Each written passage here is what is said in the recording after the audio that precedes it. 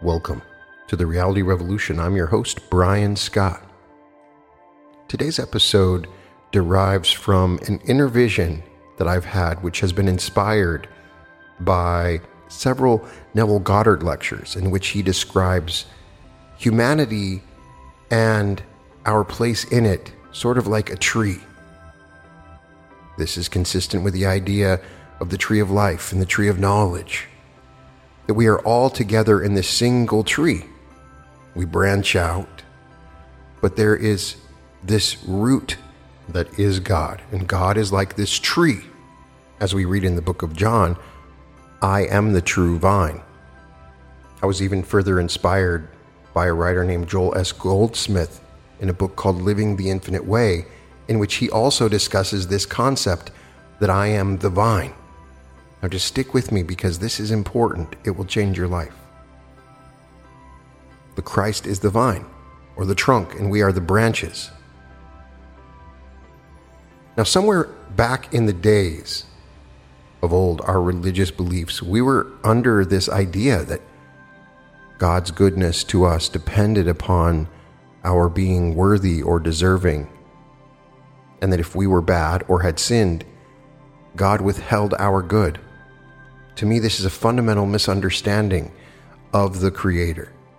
If anything should be clear to those on the spiritual path, it is this: God is love. God is law. God is principle. God is infinite intelligence.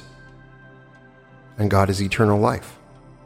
If life were dependent upon our virtue, and if our badness could interfere with life, or if anything at all could touch the harmonious flow of life, what would become of the spiritual teaching that life is eternal and immortal? Does it say anything about life's being immortal if, when, and as we do certain things? It does not. That we would make immortal life dependent upon you and me, and it is not. Immortal life is dependent upon God. And there's nothing that we can do to earn it, and there is nothing we can do to cause God to withhold it. We cannot pray to God to give us life, and there is no sin that can prevent the immortality and eternality of life. God is love. What then could you or I do to change the nature of God? Could our own child do anything that would change our love for him? Of course not. And if, from the human standpoint, we're able to give love to our children often when they do not deserve it, how much more love is pouring forth from our Heavenly Father? Can we accept the fact that God is love? Not God is love if we behave in a certain way, or not just when we are worthy and deserving. There's a misconception that comes from Sunday school when we are told of this angry God. Can we accept that God is love, and that God's rain falls on the just and the unjust alike? Did Jesus withhold good or healing because somebody was a sinner? Did he at any time ask the multitudes if they were good, or if they squandered their money or saved it? In raising the dead, did he ask if the person had been moral or immoral, honest or dishonest? Or did he, in beholding what the world calls death, destroy all belief in it by raising the individual to life? We all know the answer to that. At no time did Jesus withhold healing, supply forgiveness, restoration, or reformation because of anyone's unworthiness or temporary sense of evil. But I continue to see this belief. I continue to see it, even in the spiritual community that doesn't necessarily believe in Christ. The portion that simply believes in karma. The principle is this: since God is love, our good must be infinite without any ifs, ands, or buts, because God's grace is not dependent upon something that you or I do or do not do. The grace of God cannot be withheld. We can turn the electricity on or off, and we can turn the water on or off, but we cannot start or stop the flow of God. God is, and God is love. in its completeness and fullness. Let us now consider the principle, God is life. This does not mean that God is life at the age of 6 years, or at 16. God is life. Then why is this not so at 60, 90, or 120? The reason is that the words I, me, and you enter the picture, and we say my life or your life, and immediately we think of the date on a birth certificate. If God is life, of what consequence is the date on a birth certificate? God is the only life, and that life is infinite. Is it God's fault if we change or get old or become sick and weak and decrepit? The life of God is infinite, eternal, and immortal. And as that is the only life, we can forget your age and my age. In the same way, God is love. So let us forget your conduct and my conduct, because some of us may be good or bad today. Some are better, some are worse. Perhaps some of us were better last year than we are this year. But the love of God for His children has not changed, nor has the power of God been stopped or stilled. God is mighty. God is power. But God being good, God is good power. Can God then withhold help, supply, or peace from anyone? Have you ever prayed to God and thought you didn't deserve it, and that God was withdrawing the benefits from you? You and I can block it by bringing in the words I, me, and you. I may not be deserving, or I may not be ready or have enough understanding, but it is not dependent upon my understanding. As we go into the healing work, the first calls will be for what the world calls lesser claims. And in a short time, we may begin to think, oh, I have some understanding, or I'm getting results through my understanding. If we do, we shall never become successful practitioners or teachers, because we can never heal through our understanding. For a long time, I thought, if I could just understand God a little bit better, then I can utilize the power of God. But I will never fully understand. God forbid that God's presence and power should be dependent upon our understanding. As Joseph Murphy teaches us, healing is an activity of the Christ within. It is an activity of God's understanding. We've been thinking in terms of my life, my health, my supply, my worthiness, my understanding, and these are not involved at all. It is God's life, God's health, God's supply, God's worthiness, God's understanding. Jesus made that very clear when He said that of His own self He could do nothing. It was the Father within, therefore it was the Father's understanding. The moment we open our consciousness to the flow of the Creator and stop all this nonsense about our understanding and our good or bad behavior, we can be assured of this. The flow of God will erase and purify whatever error or deed is in our thought today, and will wipe out all penalty for past infractions. We must come into the realization that it is not our understanding that does this, but God's, and we must come out from the old Judaic ideas and beliefs of a God of punishment and reward. The Creator is not a God of punishment and reward. God is love. God is life. We are told that we need to fear God in the Bible.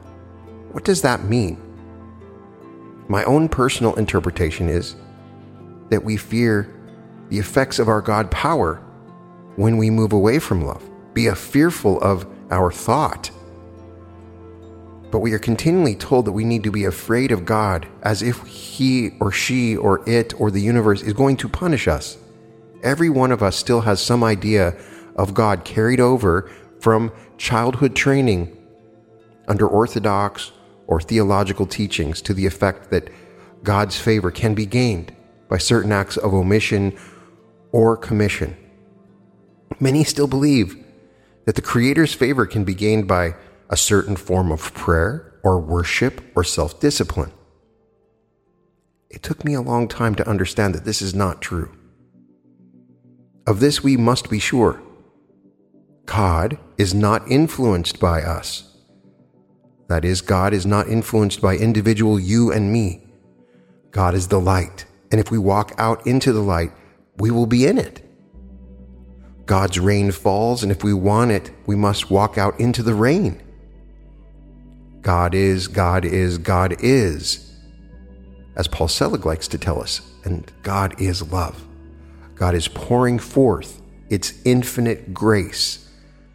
But because of the use of words such as I, me, and mine, we are not accepting it.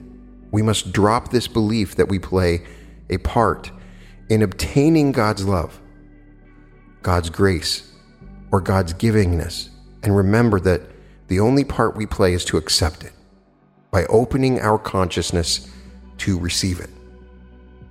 It's the one thing, after reading all these lectures from Joseph Murphy and Neville Goddard, and now Paramahansa Yogananda and all these other New Thought teachers, that I had to learn such a simple lesson. I continue to have this thought that I'm trying to gain God's favor. But I am not. There is only one truth we must know. This one truth is the nature of God. Take this one thought into meditation. What is God? What is the nature of God? What is the character of God? What are the qualities of God? What is the true God? Not the God we were taught to worship as children, or that we ignorantly worship. Try to empty the already too full vessels, because they cannot be filled with the new wine. Even if you are 70, empty your old misconceptions. Be willing to begin all over with the admission that you do not know God, or you would be showing forth more of God's grace. Forget all that you have thought or been taught about God and start afresh with this question. What is God? The moment you begin to realize that God is love, you will know that love is flowing, unfettered, unlimited, and free, because the nature of God is infinity. It would be impossible for God to hand us just a thimbleful of love. It would be impossible for God to give us 90% health. It would be impossible for God to issue us 60, 70, or 80 years of life. Although it is true that we are only demonstrating a thimbleful of love and supply and just 60, 70, or 80 years of life and strength. It may be perfectly true that there is not much love coming in or going out from us. That's what we should be fearing. But that has been nothing to do with God. It has to do with the false belief that if only we can find the magic formula, in some way we can start God's good flowing. Or that for some reason we have stopped God's good.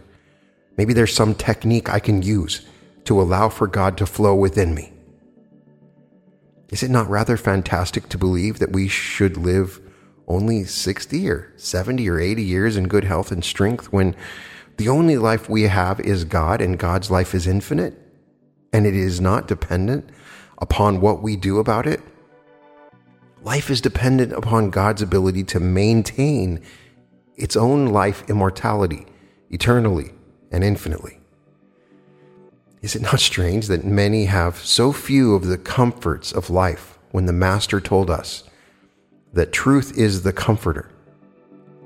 He did not say that God would send a limited amount of comfort, but he said the comforter, the wholeness of the comforter. All this time, we've been satisfied with a small portion because we have believed that is all we have earned or deserved.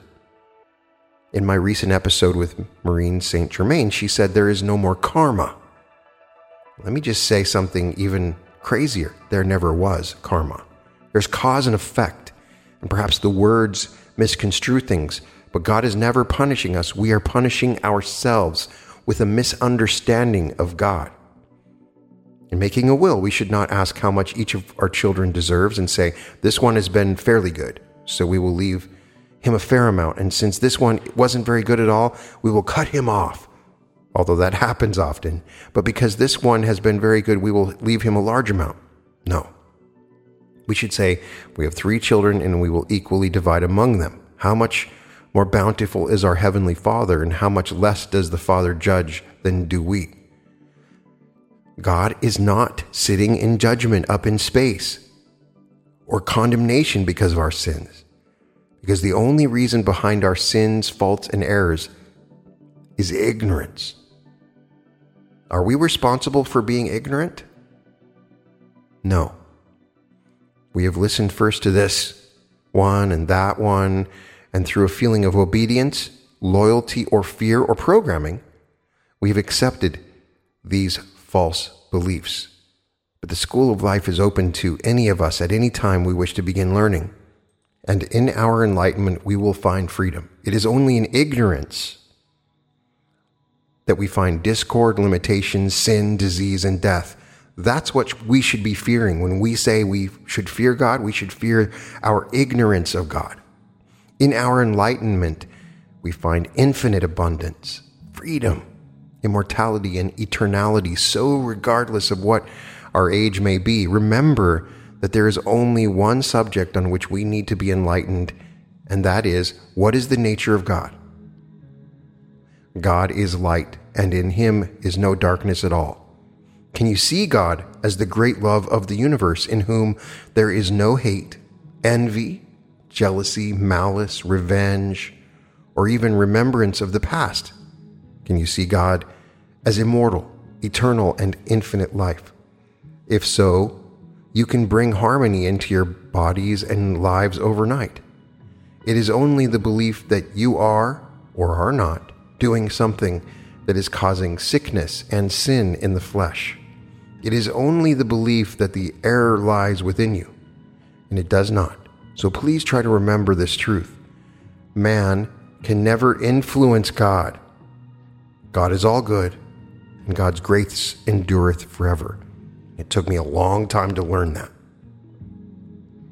More than half the episodes I've done on this podcast, I carried this belief that I could impress God.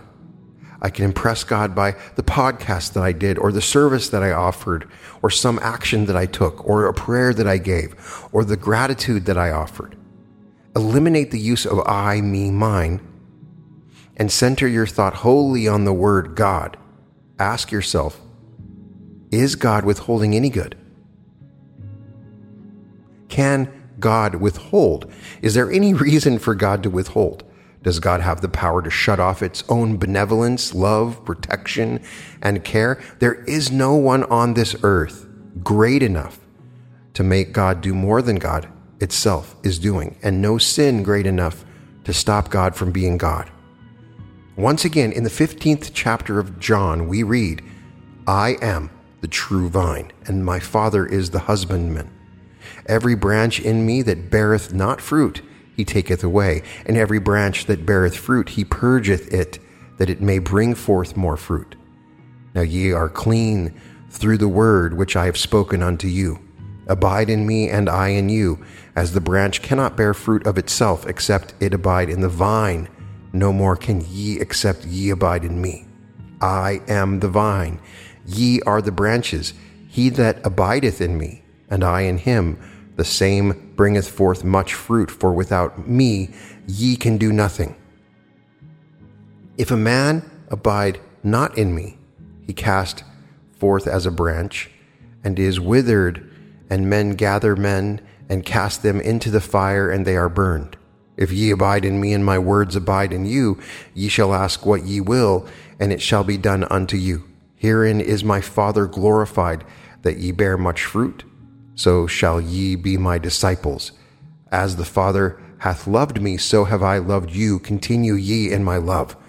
If ye keep me commandments, ye shall abide in my love, even as I have kept my Father's commandments and abide in his love. These things have I spoken unto you, that my joy might remain in you, and that your joy might be full. This is my commandment, that ye love one another as I have loved you. John 15:1-12. Now go back to the I am the true vine, and my Father is the husbandman. Ye are the branches. In your mind's eye, Visualize a tree trunk from which grow many branches. Now remove the trunk. All that is left are loose branches hanging in space, unconnected with each other and unconnected with anything, each under the necessity of supporting itself up in the air. This is, of course, impossible, and in a short time each of these branches will have used up the little life that was in itself, and it will have fallen away. Now let us restore the trunk of the tree and notice what happens to the branches. We find them all connected with the tree, and the tree itself rooted and grounded in the earth, from which it is drawing into itself all the elements of the earth. From this great earth in which the tree is rooted, the moisture, the sunshine, the substance, and minerals of the earth are being drawn into the tree, and all that is necessary for the growth and development of the tree is flowing into the branches. This is what's happening with us. I am the true vine. The Christ, as Neville Goddard refers to it, is the vine or the trunk, and we are the branches. Each individual seems to be a branch all by himself, according to our limited view in third density, unconnected, separate, and apart from every other branch. We think we are separate branches, and each is probably wondering how he can get along by himself. How does that person over there get his life, wisdom, and supply? What supports him? Each one is hustling along, struggling and striving by their individual efforts for happiness and salvation, as if that struggle would maintain and sustain their life. And here, Scripture is clearly stating that we are branches, but that we are connected with the vine. The God-powered, the life within, the Christ, is that vine. So, although invisible to the human sense, each branch is connected with every other branch. When I say that we are all one, that is what I'm visualizing, and that's what I want you to understand. Not one of us is separate and apart from the other. We are all a part of the same tree, because we are all connected with the vine. We call that the Christ, the universe, the invisible Spirit of God, or the subconscious mind, or the invisible Son of God, the universal mind. And each one of us is connected to the other because of this central vine or trunk. And because we are connected with this central vine, we are less dependent upon our own power and strength and wisdom. Because of this vine, there is no need for us to live off one another or to struggle and fight against each other. We are united in the vine. We are one with the Christ. We are one in the Christ. But we go a step further and learn that my Father is the husbandman. God, the universal truth, the universal life, the divine mind, the infinite love is the husbandman, or the equivalent of the earth in which the tree is rooted and grounded. We are branches invisibly connected to the vine, which in turn is at one with God. I and my Father are one. The Father is in me and I in him. And so this invisible presence, this invisible trunk of the tree or the vine, rooted and grounded in the Creator, receives all of the good into it and pours it out into us. Do you not see that our supply is not dependent upon us any more than the supply of the branch of the tree is dependent upon itself? The branch is dependent only upon its contact with the vine, and the vine's contact with the ground and the husbandman or the Father within. As a student, we are a branch. And when you go into a teacher or a practitioner, they may temporarily be the vine. But only, however, if the teacher knows that of himself he is nothing but the vine. God the Father within is the husbandman, and the teacher is one with the husbandman. In his oneness with God, the husbandman, all the truth, the healing, and supplying power flow from the Father through him to you. It was through this realization that the Master was able to feed and heal the multitudes. And it is through this same realization that any teacher or practitioner can be the avenue through which good flows to you. Is it dependent upon you? No. Is it dependent upon the practitioner or the teacher?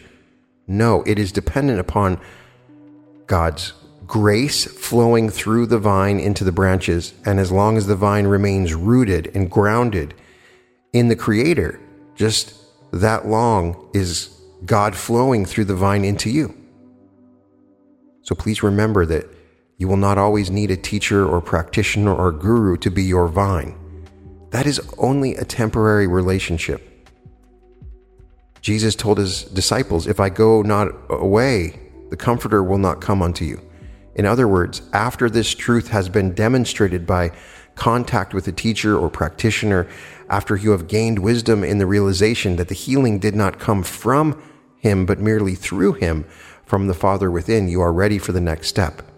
It is then you will realize the invisible Christ, the vine, is not necessarily a person, not even a Jesus, but the Christ is the very invisible part of me, our imagination. Therefore, I, as the branch, am connected with this invisible part of me, and it is in turn rooted and grounded in God. As Goldsmith explains, it is the Son of God in me, so the Christ is in the Father, and the Father is in me. That realization is the healing truth. At this point, you're probably saying, if there's anything you might do or not do that would stop this flow of God. Yes, there's one thing. You can forget that there is an invisible vine to which you are connected. You can forget that the Father is the husbandman and all of God's good is flowing forth. You can begin to believe that you are separate and apart from me, and that if you withhold something from me, you will benefit. I am the vine, ye are the branches. He that abideth in me, and I in him, the same bringeth forth much fruit. For without me ye can do nothing. Unless you recognize your conscious oneness with the invisible vine, the Son of God of you, you can do nothing. You'll be purged, and you'll be a branch, using up your life. And finally you'll dry up and fall off. You're purged not by God, but because you did not abide in God and let his word abide in you. The moment you are set apart as a branch and forget your union with the invisible God within, just because you cannot see, hear, taste, touch, or smell it, and so decide you do not have it. O ye of little faith, you will be purged. Always remember, even in your direst troubles, in your worst diseases, or in your most dreadful sin, that you are still connected with this invisible vine. And then in turn, it is rooted and grounded in the whole of the Father, the whole. The very nature of God prevents God from withholding its flow into the vine, and through the vine into you and me. If ye abide in me, and my words abide in you, ye shall ask what ye will, and it shall be done unto you.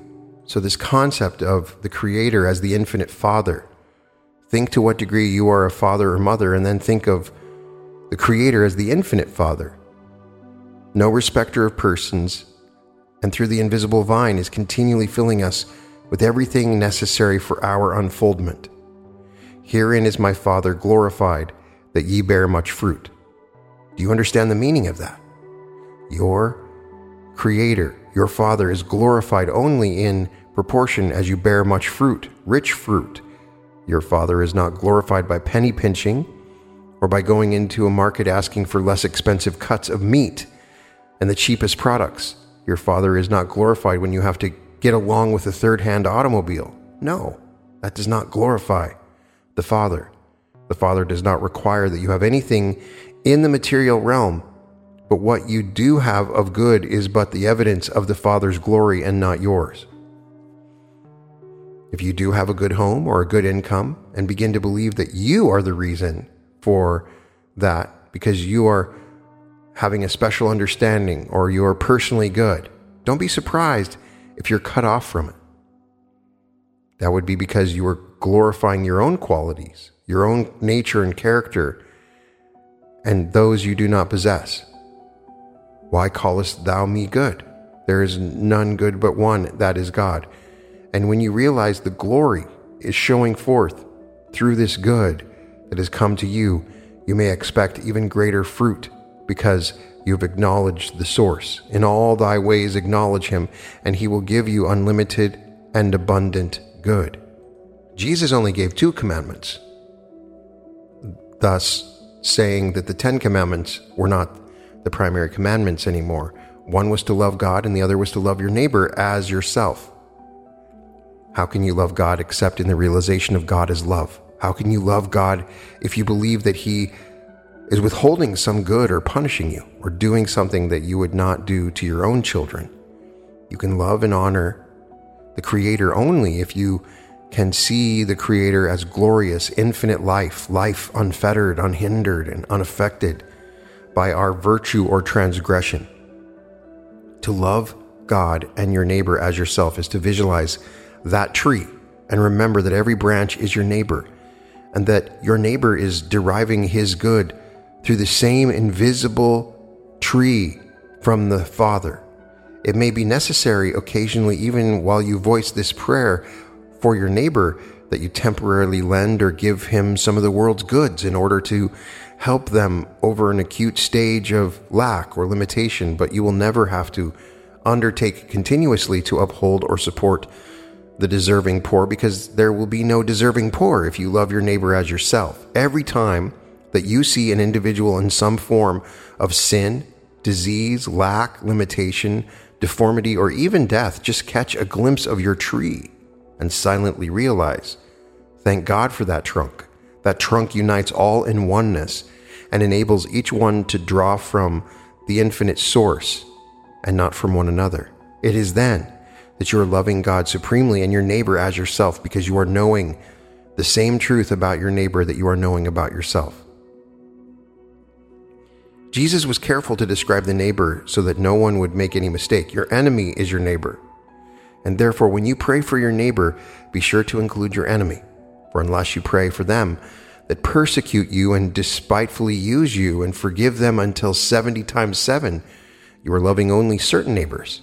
And people have found themselves in a great deal of trouble from doing just that.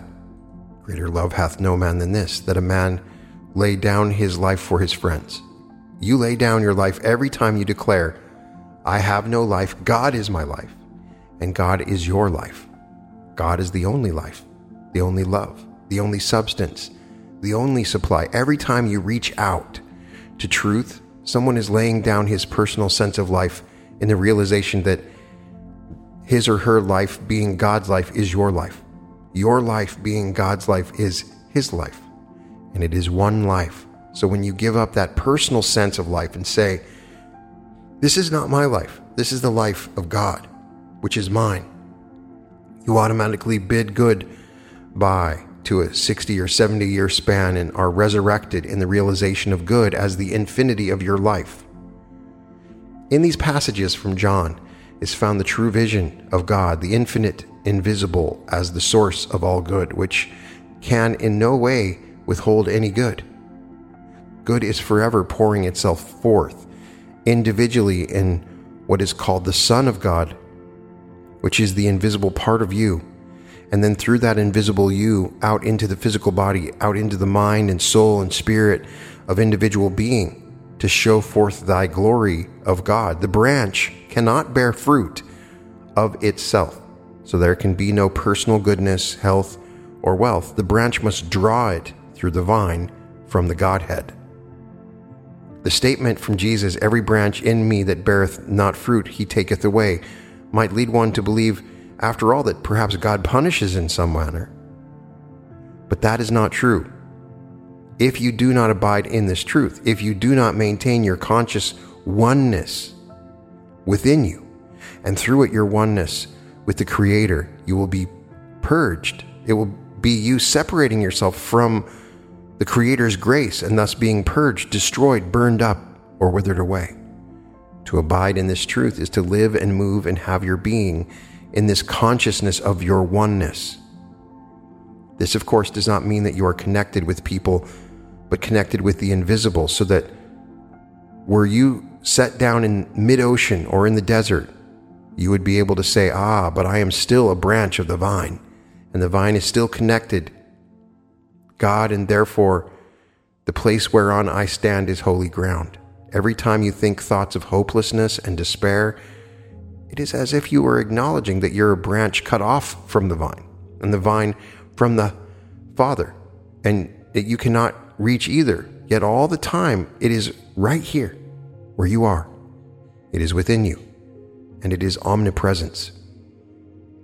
I go to prepare a place for you, that where I am, there ye may be also. You may be wondering, where is I am? Wherever you are, there is the vine. You must always remember that the Creator does not give and does not withhold. It just continually is. God is, God is, God is. The vine of you is not sitting in judgment, but is here to bless and to forgive, to supply and to love. What was the mission of the Master? Go and show John again those things which ye do hear and see. The blind receive their sight, and the lame walk. The lepers are cleansed, and the deaf hear. The dead are raised up, and the poor have the gospel preached to them. Now, you don't need to believe in the Bible. It just inspires me because this goes beyond the Bible. You could even bring a physicist in, and I could talk about the science of this. This is a metaphor. This is a way to speak to you on a metaphysical level. That's why some of the teachings in the Bible are wrong, and some of them are right. This one in particular is very right, and it's important. There is no word in the entire Bible and the mission of Jesus that gives any reason for being self-condemnatory. Neither do I condemn thee. Go and sin no more.